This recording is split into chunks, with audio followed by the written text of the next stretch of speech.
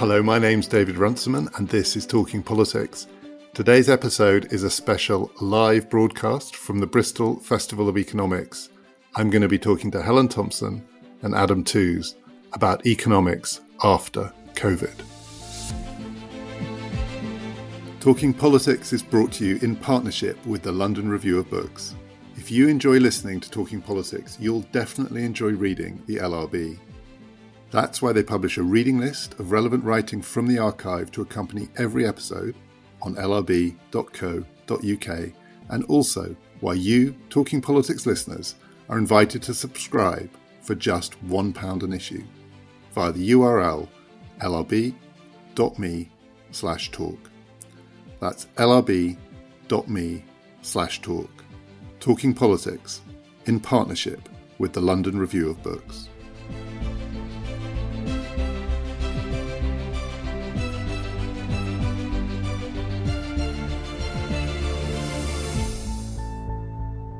We've got Helen Thompson with us and Adam Tooze. Helen's in London, Adam is in New York. And we're going to be talking about post-COVID economics. So thinking about the world beyond 2020, a whole range of things that we can discuss. This is also a live episode, although it will be broadcast in a couple of days, of our podcast Talking Politics. Adam is a regular contributor. Helen and I are even more regular on that. We're going to take some questions towards the end, but there's plenty that we want to hear from Adam and Helen about. So I think we should probably start with vaccine economics. Adam, you've tweeted a few charts and graphs about what the different vaccines might mean, and the focus has been on effectiveness. Those tend to be the headlines, but as you've pointed out, it's not just about effectiveness, it's about production, it's about storage, it's about supply chains, it's about scale. Where do you think we are with vaccine economics? Well, somewhat perversely, on account of the surging epidemic, especially in the United States, we're moving along at a pace, really. And the perverse connection is that the trials in the phase 3 depend on people in the control group getting sick, and it's incredibly easy to get sick in large parts of the United States right now. So that, I think, accounts for the rapid, influx of news, say, on the Moderna trial yesterday, which they had a lot of cases as well. So they feel quite confident in their claims. I think, broadly speaking, it's a good news story. Folks have been saying that we might have the beginning of a rollout early next year, and that's the latest timeline I've seen anyway, that we get basically rushed approval in December and we start moving to distributing the vaccine in January. But of course, the question is, how many doses will we have available? How rapidly will they be able to be distributed? And then the difficult business of actually choosing who gets them in the first instance will start. But broadly speaking, and you see this in the markets as well, the move has been towards the title of, to me, rather optimistic title of our session, post-COVID economics and things beyond 2020. That does seem to be the horizon of expectation now. And I'll come to Helen in a second, but when you look at the markets, the Dow is at an all-time high, I believe. There's a certain amount of exuberance around this. We talked about the markets earlier in the year. What kind of an indicator do you think that is? I mean, presumably there's a lot of cash out there looking for a home. Is this a really serious indicator of where we might be in 6 months, 12 months, or is it just current exuberance? Well, I think it's called rotation, basically. So there's a lot of reallocation going on in big portfolios. There were two big imponderables out there. One of them was the American election, which has not gone as badly in terms of political uncertainty as some people feared. And the other one was whether or not these vaccine trials would come in as positive as they have turned out to be. And those two uncertainties have begun to move off, as it were, the agenda. And so what you then see is reshuffling within the big portfolios. So some of the hedges against COVID risk, like Netflix shares, have come off their peaks. And on the other hand, what we've seen is rotation into pharma and biotech. There's also some very subtle and interesting things going on in the relationship between shares and bonds, because bonds were positioned basically for an environment of a perpetuity of low interest rates. And that scenario is also being shaken up to a certain degree. If big parts of the world economy return to growth, then holding bonds becomes less attractive. People are going to pile into emerging market investments of various types. That will tend to relieve the price pressure, so prices will come down and bond markets and interest rates will go up. So there's a big reshuffling going on. So there's, as it were, repositioning at the $10 billion level, but there's also repositioning at the $1 trillion level going on in relation to this news. We can actually meaningfully talk about something like a vaccine interest rate or an interest rate conditioned on vaccines in a market like the Treasury, 10-year American Treasury market, which is one of the biggest asset markets in the world. So Helen, how do you see it? What do you think the markets are telling us? Well, I think there's two really interesting things that have gone on this year. The first of them is the way in which, after the initial financial meltdown in March, and I don't think we should underestimate what a financial meltdown that was. It's kind of been forgotten about. Is that if you looked at it in aggregate terms, that there was a share market recovery, and at one that was really completely at odds with what was going on in people's actual lives and in the economy. So you have surging American unemployment numbers at the same time as you have the S&P 500 continuing to rise in the late spring, early summer. So that was, in some sense, I think, a doubling down on the disconnect between the financial markets and the real economy outside energy that you could see that went on after the crash. And yet, if you unpacked it a bit, you could see that the really big beneficiaries of it all were big tech. I mean, that most of the gains were being concentrated in the big five tech companies. And then, I mean, obviously it's a bit too early to tell, but one thing that now seems to be going on is sort of tech seems to be losing out and pharma seems to be, we go from big tech to big pharma. So actually, in some sense, what we're seeing is kind of like a contest about capital allocation between the really big companies in the world being played out by what happens in the share markets. Now, to some extent, I think that was true after 2008 as well. And the big tech wasn't the only beneficiary then. It wouldn't have been possible to have the shale boom in the United States without a lot of allocation of capital in that direction. But I think it's going to be really interesting to see now what the dynamic is. Is basically there are sort of structural conflicts in the allocation of capital between big tech that thought it was the big beneficiaries and big pharma that now looks like it's the beneficiaries. It's worth saying, though, that there's a flaw under big tech in that the election outcome seems to suggest that it's unlikely to be any dramatic regulatory or antitrust intervention against them, which was one of the clouds that was hanging over them. I mean, now I think one's almost tempted to say a Chinese scenario was hanging over them. In other words, as it were, there would be a political regime shift in Washington, which would really threaten the platform business model. And that seems less likely. So I think there are sort of countervailing tendencies within the tech investment equation, but it can't be exaggerated. I mean, I think 25% of the total value of the S&P 500 is now accounted for by 5 stock. So when we say there was a stock market boom, it's in a sense a sort of distorted image of what's going on in business in general, because the index captures the growth of the favoured groups by definition, right? And it pushes non-favoured groups out of the index systematically. But do you think we can know already that the Biden administration is going to back off big tech? I think the politics are just not looking easy, right? Because you would need Senate. You'd need a bipartisan coalition on a quite business hostile. It would essentially be a left policy, and it's very difficult to see how that would happen unless it was motivated by the kind of Republican, anti-liberal Silicon Valley sentiment. But those make for rather uneasy bedfellows. Yeah, that is a weird coalition. If Biden can stitch that together, he can do anything, and then we're in a whole new world.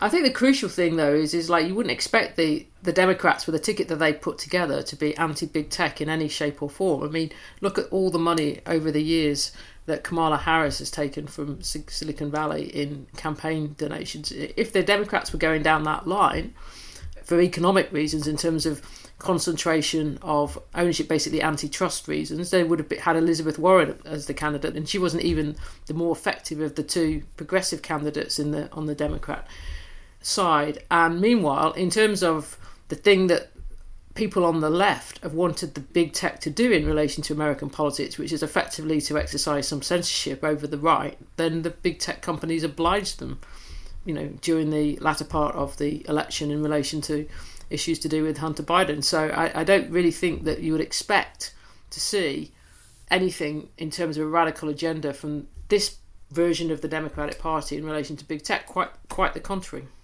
Adam, I remember when we had you on before, and the first time Helen raised Hunter Biden, and you said, do we have to talk about that? So let's not do Hunter Biden, not now. to go back to what Helen said, there's still a disconnect here, and it's to do with what timeframes we should be thinking about in relation to COVID, post-COVID economics. The numbers in the United States are rising, and they are potentially still terrifying in parts of the country, and maybe for the whole country. It's a dark winter, as people keep saying, and there's light at the end of the tunnel, to mash together two mixed images and cliches. How should the Biden administration think about the timing of the kind of work it needs to do to think about the world for its 4 years or longer, given what it has to get through to get there? I mean, how the winter it has to survive, or that its population has to survive. I don't think that's an easy question to answer at all, and that's why I was a little taken aback at first by this optimistic framing of post-COVID economics, because the epidemic in the United States right now, even allowing for the fact that we couldn't test effectively in the spring, is looking absolutely terrifying. I mean, there were 185,000 new positive tests last week.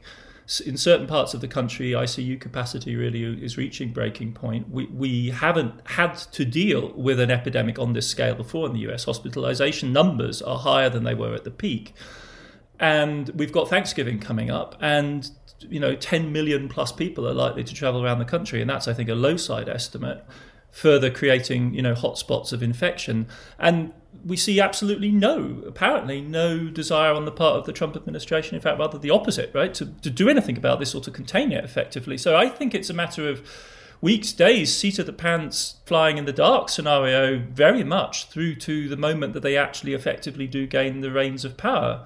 And by that point, given the exponential logic of these kind of diseases, it could be completely catastrophic. So I think in New York, where right now the numbers are quite good, we're all just anxiously waiting for a big outbreak to occur. And then, as we all know, it's incredibly difficult to contain. So have we no idea, really, and I don't think they do either, about when they will be able to move from immediate crisis management, which may be the order of the day, and which will require incredibly contentious politics right from the word go, and which the GOP will no doubt just ruthlessly exploit for their own culture war purposes.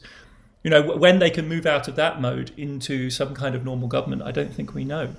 And presumably the option is not there, the FDR option in 32, 33, where between winning the election and being inaugurated in March, he just sat it out. I mean, he just told Hoover, you own this, because he wanted to make a fresh start. Biden's in that slightly nightmarish position where, in a sense, he owns it already. There's not a lot he can do. Trump is abdicating responsibility. I mean, it's a difficult couple of months for Biden. Let's hype this up a little bit. It's a nightmarish situation. Okay. I mean, because they need to do stimulus sooner rather than later, right? The whole logic of the economic crisis management is about time. The scarring over the winter in the small business sector is going to be devastating unless they're able to put together a stimulus. You're currently at the mercy of McConnell, who's come back stronger from these elections. The Georgia seats are undecided. Because the Georgia seats are undecided, they're doubling down on the denial strategy, because you've got to prove your fealty to Trump to bring out the base. Pelosi and the Biden team have to decide whether or not they're going to take some essentially miserably inadequate compromise with McConnell now in the hope of minimizing the real economic damage, but of course prejudicing all of the choices they would then need to make after the 20th of January, whilst potentially stoking major dissension within the Democratic ranks between the ambitious left wing and the folks in the center. I mean, it's as though Obama 2010 was telescoped into Obama 2008, if you like, or rather Obama 2009 was telescoped into Obama 2011, in the midst of a public health crisis, which in its dynamism is so much more aggressive even than the financial market crisis in some respects, right? I mean, that once we've been through Lehman, after that, it was a matter of managing the big banks. This is more dynamic than that. Yeah, so we're not post-COVID. But we'll come on to the longer term issues. Helen, how much room do you think Biden has? Not much. Where is his leeway? I don't think that he has much at all, for the reasons that Adam says, but also because I think that we have to face the likelihood that the situation which exists right now, where the Republicans are going to control the Senate, so that the Georgia elections aren't going to make a difference. You think we should assume that? I think it's better to start from that assumption rather than not, and then if it turns out not to be the case, work forward. We can have a big party. So you are going to have a situation where it isn't only the case that the Democrats in the White House are going to have a hard time getting what they want through Congress. The fact that they're going to have such a hard time is going to divide them. It's really going to pull apart the already fragile Democratic coalition, because we're not even just talking about a Democratic coalition that's the old, if you like, divide internally within the Democratic Party. It's also got the Never Trumpers added into it, who are going to want something quite big changing on the geopolitical front from Biden as well. And I don't see there's anything that can be done in terms of an economic stimulus that can really satisfy both sides of the Democrat coalition. And then you've got to, I think, factor in the fact of what's going on in state level politics, including the state of New York, which probably is going to want some federal support for the economic difficulties that both New York City and New York State are in. And that's going to be a pretty difficult thing for Biden to do. He's got to try to hold together a presidential electoral coalition that was won by winning back the Midwest and probably adding Georgia to it. That doesn't make the old centres of the Democrat coalition the place where he's going to have to be most politically responsive to. So I find it very difficult to see how decisions can be made that don't, most of the time, make all those coalition management problems worse. And that's before you get into how you then balance off the fact that the Never Trumpers are going to want something in geopolitics from Biden that is also going to antagonise the more progressive wing of the Democratic coalition. And the one thing they could all agree on was fiscal policy, right? If there was one way of squaring this circle, it was a great big stimulus, $2 trillion plus. And that's the one thing that the Republicans can take off the agenda. So once that's off, all of the trade-offs after that are actually really hard. And, as they migrate policy into the zones of regulation, administrative action, the divisions between the Democratic Party centre and left wing become more and more grievous. Green New Deal type visions, $2 trillion plus, you can satisfy every constituency in with various types of spending. And I think that easy sell has gone away. Okay, but I'm still going to push the post-COVID scenario. So it is a nightmare, it clearly is. And yet, if you're Biden, you must be thinking about the 4 years in the round. And there's a possibility, the German scientists behind the Pfizer vaccine have said next winter is back to normal. So say that were true. Say you've got a very difficult 6 months and then you can start thinking about a new normal, but the options that those open up. How would and should Biden administration think about the upside of coming in with the vaccine on the horizon, with at least it possible to think about a summer and then a fall and then a winter where the situation is not as grim as it is now? Does it open up options? I mean, otherwise they're just going to get bogged down in the 2-month nightmare and they'll never get going. How should they think medium term? I mean, I think one issue which they've promised to move on is climate. And there was a fascinating interview with John Podesta, who's one of the powers behind the scene in the centrist wing of the Democratic Party in the FT today. And you can see the direction that it's heading in, which is the second term of the Obama administration. So it's administrative action at various levels, sharpening those administrative regulations. And then, of course, you end up in a trench warfare with the courts. But let's stay positive. Those are the first moves. And then the other angle of attack will be foreign policy, and it'll be a recommitment to Paris and, re-engaging in climate diplomacy. But I think under radically changed circumstances, right? Because now America really is the laggard in the train towards carbon neutrality announcements, at least, that the Europeans and the Chinese and now the Japanese and South Koreans have all launched and set their sights on horizons 2050, 2060, to which America can really not credibly commit because of the division of powers problem. But I think that would be one of the areas where folks will expect them to move. And of course, it's an insistent demand of the Democratic Party left that they move on that. So that would be one area where I'd expect them to go. And I think that we should separate out the speed with which the health crisis might improve from the speed with which the economic crisis might improve. It's very difficult, I think, to see how any economies are coming back very quickly from this without being put on essentially perpetual support of the kind that they have been on for the last since March. There is a risk that as soon as the health situation gets better, that there will be a move to withdraw that economic support. And what we're going to find, I think, is that lots of jobs are not going to come back, particularly in the service sector in countries. There are too many habits that people have in their lives that involved movement including commuting, that are not going to go back to the way in which that they were before, and that cannot but be economically disruptive and cause significant levels of unemployment. I think I find it very difficult to see, even if we get to a better position in the medium term, I find it very difficult to see how we don't have to go through an unemployment crisis in Western economies, and we're not even at the moment engaging with issues in developing countries. So that is going to make the politics everywhere pretty tough, and it's going to mean that the hard choices in terms of which sectors you might try to bring back not only have to be made, and they're going to be difficult, but they're going to be politically divisive as well. I think on the question of climate and Biden is you really got to try and think through as well what he's going to do about China more generally. Is he essentially going to stick with the position where trade's concerned and essentially technology's concerned, high-level manufacturing competition, that Trump and Congress during the Trump years took the United States to?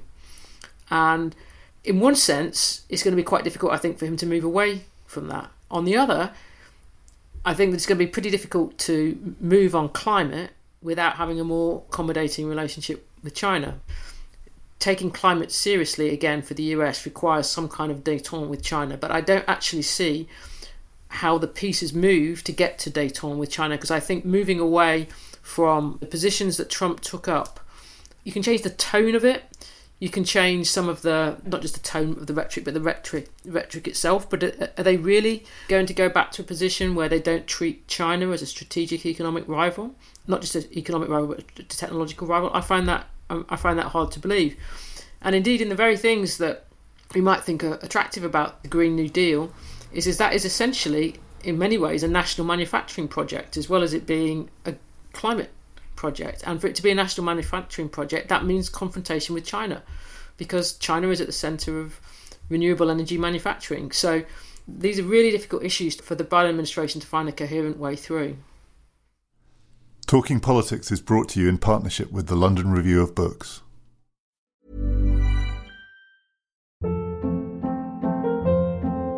Hold up. What was that? Boring. No flavor. That was as bad as those leftovers you ate all week. Keke Palmer here, and it's time to say hello to something fresh and guilt-free. HelloFresh. Jazz up dinner with pecan-crusted chicken or garlic butter shrimp scampi. Now that's music to my mouth. HelloFresh. Let's get this dinner party started. Discover all the delicious possibilities at HelloFresh.com.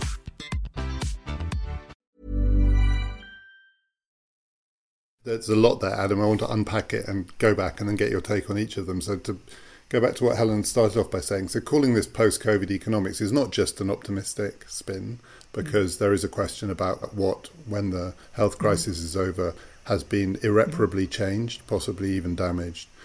Do you share Helen's sense that in a way the end of the health crisis might reveal just how widespread some of the structural economic changes and how difficult adjustment might be? I was really struck by the difference in perspective here, because it's clearly true, if you just look at the numbers, it screams out at you that the unemployment crisis that Helen alluded to has not yet arrived in full scale in Europe because of the effectiveness of short-time working. But of course, we've been living it as a literally daily reality here since March. I mean, you know, the Thursday morning 8:30 a.m. release of the latest figures for the number of people who signed up freshly for unemployment benefits have become a ritual of American political economic commentary.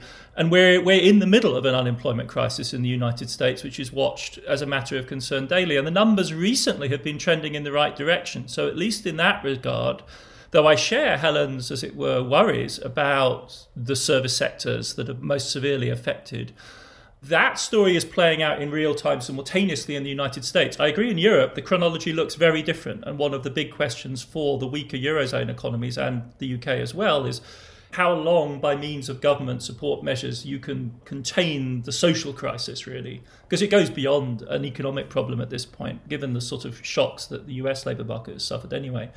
How long you can contain that social crisis. So that's one issue. America's already facing it. That's not a reality coming down the pike. It's already here.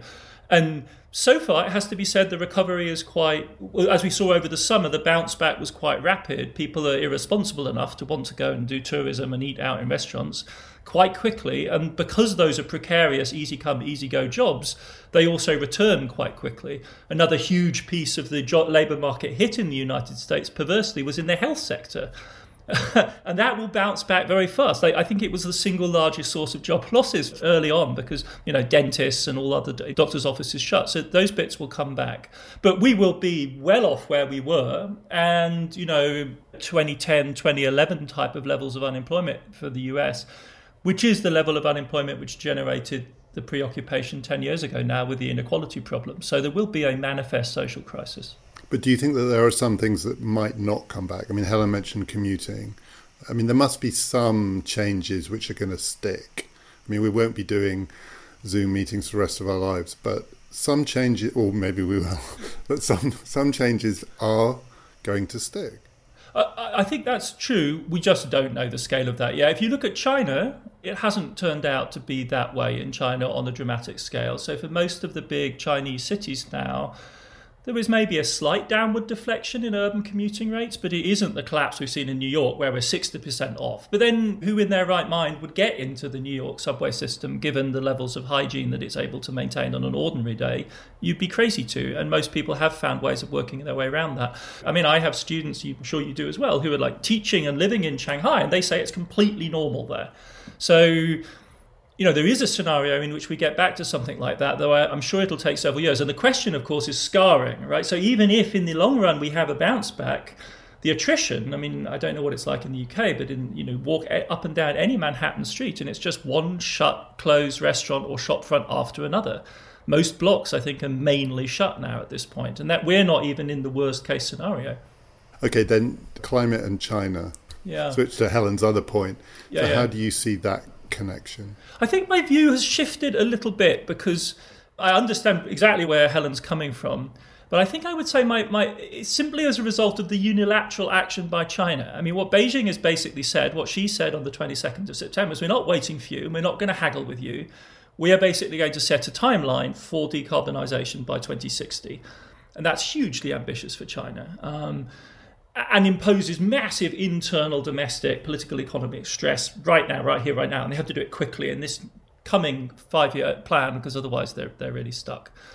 And I think that has really bewildered and rather left the Americans flat-footed because having spoken to people who will be around the Biden climate team, they all expected they were going to have to negotiate, and the big, as it were, move would be America delivers and then China's brought on board. And Biden, in fact, wrote a piece in Foreign Affairs, which many people are quoting right now, which argued precisely in those terms. And it's all a little bit kind of obsolete because China's moved, Japan's moved, Korea's moved, Europe's moved. The Americans are the sort of leading from behind, literally, insofar as they're leading at all. I think, in fact, right now, and there are Republicans who are trying to do this, to take, Helen's point directly, who are selling, especially e-mobility, like you used to sell sensible energy, oil and gas policy, as a national security strategy directed against China. In other words, one of the ways of building sustainable bipartisan support for, say, battery subsidies and things like that, is to sell them as a national security play, America's strategic autonomy. So I think there's a shifting terrain here in which those old antagonisms and old alignments may be different, but it's a moving terrain. And I completely agree with the basic sense of Helen's point, which is that deciding what America's strategic posture towards China is and then figuring out the wider ramifications of that is a huge challenge for the Biden administration. I think industrial policy may be one of the easier dimensions of that, though. So can I ask about the connection between climate and COVID? Because people have speculated quite a lot about whether there are lessons we can learn from how governments have reacted to this challenge for how they might react. Paul Krugman's got a particularly gloomy piece in the New York Times today saying the lesson from COVID, partly he thinks because it wasn't a big enough factor in the election, though I think Helen differs on that. But, that a government can screw up on this monumental scale and somehow get away with it. And that should make us seriously worried about electoral pressure on governments to move on climate. The other view is that we've seen governments react quickly. We've also seen industry and the private sector adapt to the vaccine challenge pretty quickly. The magic money tree is there when you need it. the money is wasted, which is what you need. You throw money at the wall and see what sticks. It's got a kind of wartime feel to it. Do either of you think that there's, from the COVID experience, a lesson for how we might adapt and might actually be more flexible than might have been thought to the climate challenge? Or do you think it's the Krugman story that if this is how we deal with this, God help us with the big one? I think that the interesting thing is that if you go back to late February and you said that every European government and the United States and Canada were going to do the things that they did in terms of shutting their economies down and essentially participating in bringing mass air transportation to an end, we would have been, what? It would have just been utterly inconceivable. So I think that the first thing we have to do is recognise that we have this year gone through something as a world, in some sense, that was beyond our imaginations in the West at the beginning of this year. And it involved doing the thing that one way of thinking about the climate change issue, which says that actually we cannot carry on with the material living standards that we have been used to in Europe and North America without doing huge ecological damage to the planet and ultimately risking our own being. That it has been shown that actually big sacrifices can be made, big economic sacrifices. People will adjust. People will change the way in which that they live. Now, obviously, there's deep questions about how long that they are willing to do this, but I would still suggest that they, even if someone had said to us when we were 3 weeks into lockdown in this country, I can't quite remember when you went into lockdown, Adam, that we would be back in lockdown like this in the late autumn. I know this lockdown this time around is not like what it was last time, but there's still, I think my instinct would have been, they won't do that again. People won't tolerate it for that long. But the fact of the matter is that this is what we've been through. And so that seems to me to sort of change the way in which we need to think about the climate change issue. Now, that doesn't mean that we've got a remedy to it, which simply says, okay, we all adjust to a lower level of economic activity, because, as I say, I think that we are yet to see, particularly in Europe, the consequences of the economic damage that we have wrought upon ourselves by doing this, and the consequences that economic damage has for people's health, for people's emotional, mental well-being, etc., etc. But I do think it should change the way in which we think about our ability to adapt to climate, because what looked like it was unimaginable turned out not to be the case. But that cuts straight into what Adam was talking about what we've learned from China, which is Shanghai is back to normal. I mean, if Shanghai is back to normal, then this is a short-term thing. It's not, the long-term change that would be needed is not a lesson we can draw from. But Shanghai didn't go through what we went through. Sure, but it still suggests that the new normal is the old normal, isn't it? Isn't that what people aspire towards? It does, but I think it just changes the fact that it changes the ways in which we can think about what collectively politics can withstand. Right. I really wanted to hear Helen speak first because I have such admiration for her materialism, right? Her search for arguments in terms of interest. And to hear her saying that, for me, is a huge relief, because to me, exactly as she's saying, as it's formulating incredibly clearly, it's been an incredible shock, a huge surprise, a huge sort of cognitive disorientating experience, because exactly as she formulated, precisely in those terms, I would have said the same thing. We could just simply not have imagined this, well, how else to call it, this form of agency that I just don't think that we thought we had, and the mere thought that we didn't have it constrained the conversation. I mean, think about the reaction to Extinction Rebellion, which after all posed precisely this question last year.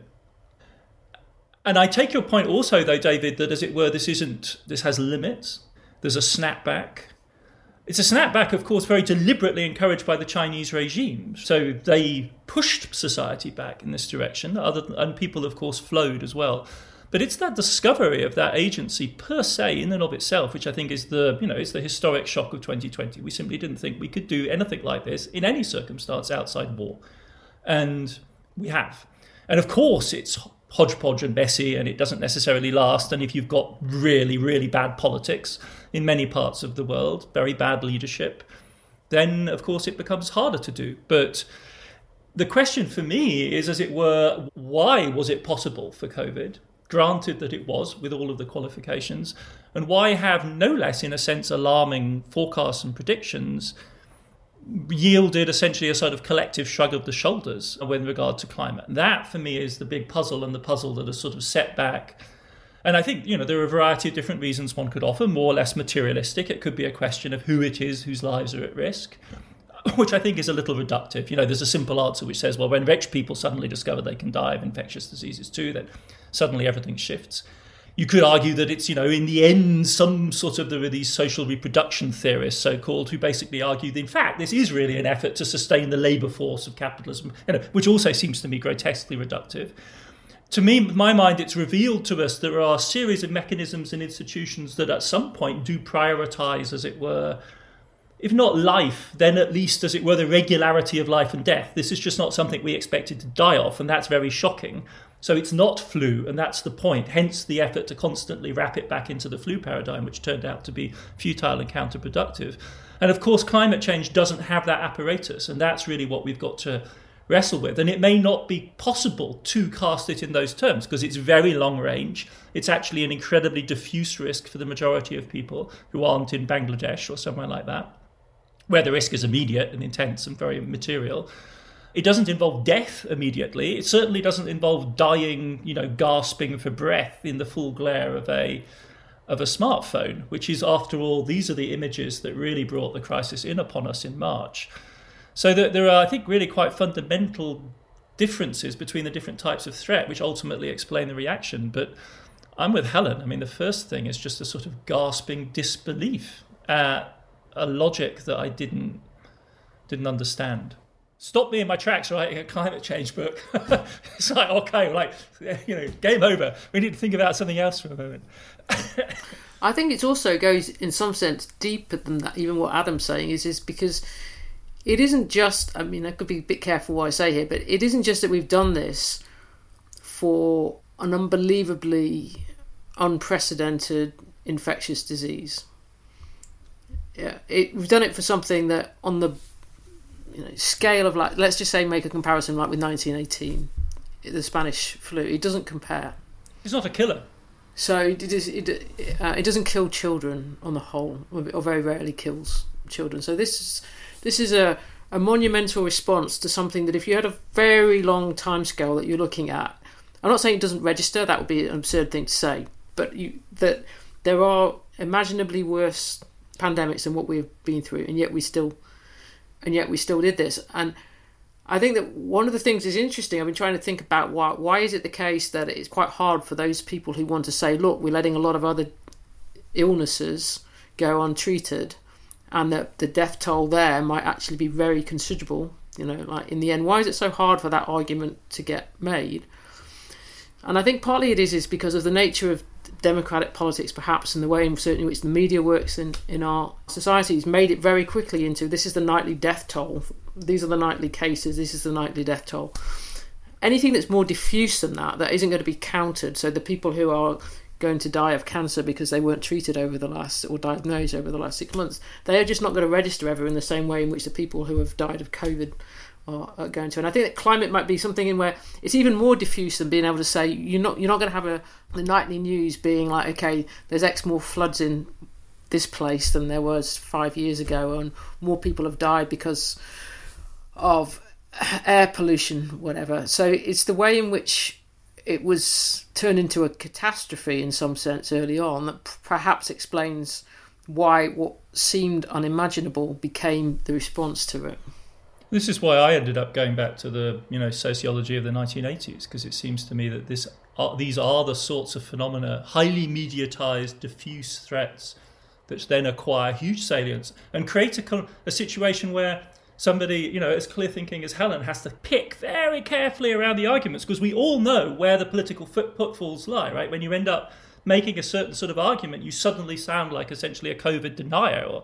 And so we've all found ourselves in this situation of extraordinary politicisation, around something which I agree with Helen, on any historical measure, and by comparison with disease X fantasies that circulate in the epidemiological community, this is really not the worst case. So it's absolutely phenomenal, and it requires such an effort, I think, of the detachment to maneuver ourselves to a position of being able to think about the reaction rather than constantly adjudicating and arguing and squabbling with each other about the relative merits of one response rather than another.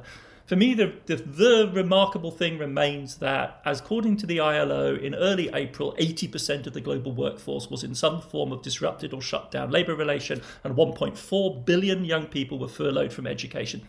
Hands down, flat out, the most extraordinary thing to have happened in modern economic history. We do have to permit the question of why, rather than simply foreclosing it by saying, well, it was the right thing to do, obviously, and shh. Stop asking the question. That is a radical event that has to be explained, and I think will preoccupy social scientists till kingdom come. And Adam, as you reminded us at the time, a lot of that behaviour was voluntary. So we're fixated on the ways in which states mandated it, but the lag is people did it before states told them to it, and they stopped doing it before states allowed them. Such an unhelpful liberal versus conservative free market construction of what happened. The IMF has cashed it out in quantitative terms. They are convinced that 60% of the reduction in mobility, because they can do fancy econometrics on the Google mobility number, 60% was, as it were, human-induced rather than government-induced. People chose to do it, which of course is not... It's not individuals, because it's a mediatized reality, as Helen was saying.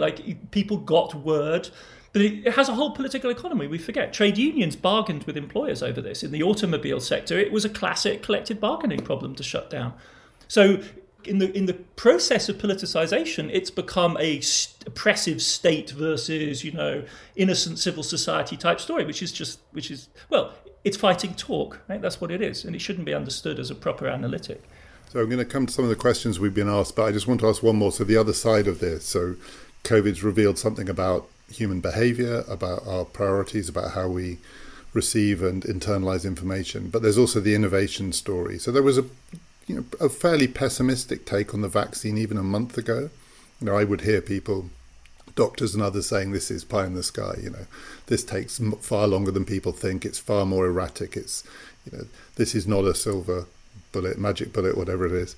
And it is. It seems at least that if you really throw money at a problem and get on with it and prioritise it. And there is at least some grounds for hope there on the other side of the climate story. Innovation, it requires a real impetus, an incentive, but people can do amazing things if you give them the right incentive. But I would put that even further, right? Because when we say we've spent real money on the vaccine, we haven't. It's peanuts. Operation Warp Speed's budget is $10 billion. In the broader scheme of things, $10 billion is like a rounding error in American GDP. The really puzzling thing is that our pipelines aren't big enough, right? We've got a multi-trillion-dollar, globally scaled $10 trillion problem. And the maximum amount of money, apparently, we could currently usefully spend on all known vaccines that would push them to phase 3 trials is about $130 billion. Which is a fifth of the American F-35 fighter program. So if we actually cared about these kind of risks, we would have a standing capacity to do vaccine development at warp speed, ready at all times. And as you say, David, it wouldn't even cost us the kind of money that we habitually talk about, either when we're talking about energy policy, let alone, bank bailouts or things like that, which pop up to the hundreds of billions just like that. Warp speed, America's program, $10 billion. It's peanuts. So we could, if we actually were minded to build a true resilience capacity that was founded on the massive mobilization of human innovation, we haven't even started yet. We literally have not begun to spend the kind of money that we would need to do to really be able to say we were in earnest about this. And that's one of the ways in which this is therefore not like war, because one of the marks of 20th century wars is that you do spend on that scale, right? And we're not there, nowhere near. We're in the early phases. This is the kind of business as usual phase where it's the phony war. We haven't really quite understood what this is going to involve. Yeah. Helen, do you think we've learnt anything about innovation in the last 6 months? Yeah, I'd be a bit more sceptical on this score, because I think that technological innovation in relation to a vaccine and technological innovation in relation to energy are entirely, different questions. The vaccine isn't up against the laws of physics. Energy is. And so that isn't to say that there isn't technological innovation that can get us some way on climate. But I do think that we need to understand is that right now is the technology doesn't exist in any form that could realise these commitments to carbon neutrality by 2050, 2060. That requires a technological leap that hasn't been made. Now, I'm not saying it can't be made, but I think that I would be sceptical about the idea, shall we say, that it's just a simple case of like mobilising as much money as possible and throwing it at the problem. You just can't start unless you do throw the money. So throw the money first and then worry about the other stuff. But it was just this is to David's point of like, we tried, and my point is we're still not trying enough. As always, you can find links to our past episodes with Adam when we were talking about COVID back in the spring in our show notes, or follow us on Twitter at @TPpodcast_. We've got one extra episode this week. This one comes from the Cambridge Literary Festival, where I'm going to be talking to the author and radio presenter James O'Brien about being right, being wrong, and just being argumentative. Next week, in our regular slot, we're going to be talking about voting and participation. Do join us for all that. My name is David Runciman, and we've been talking politics.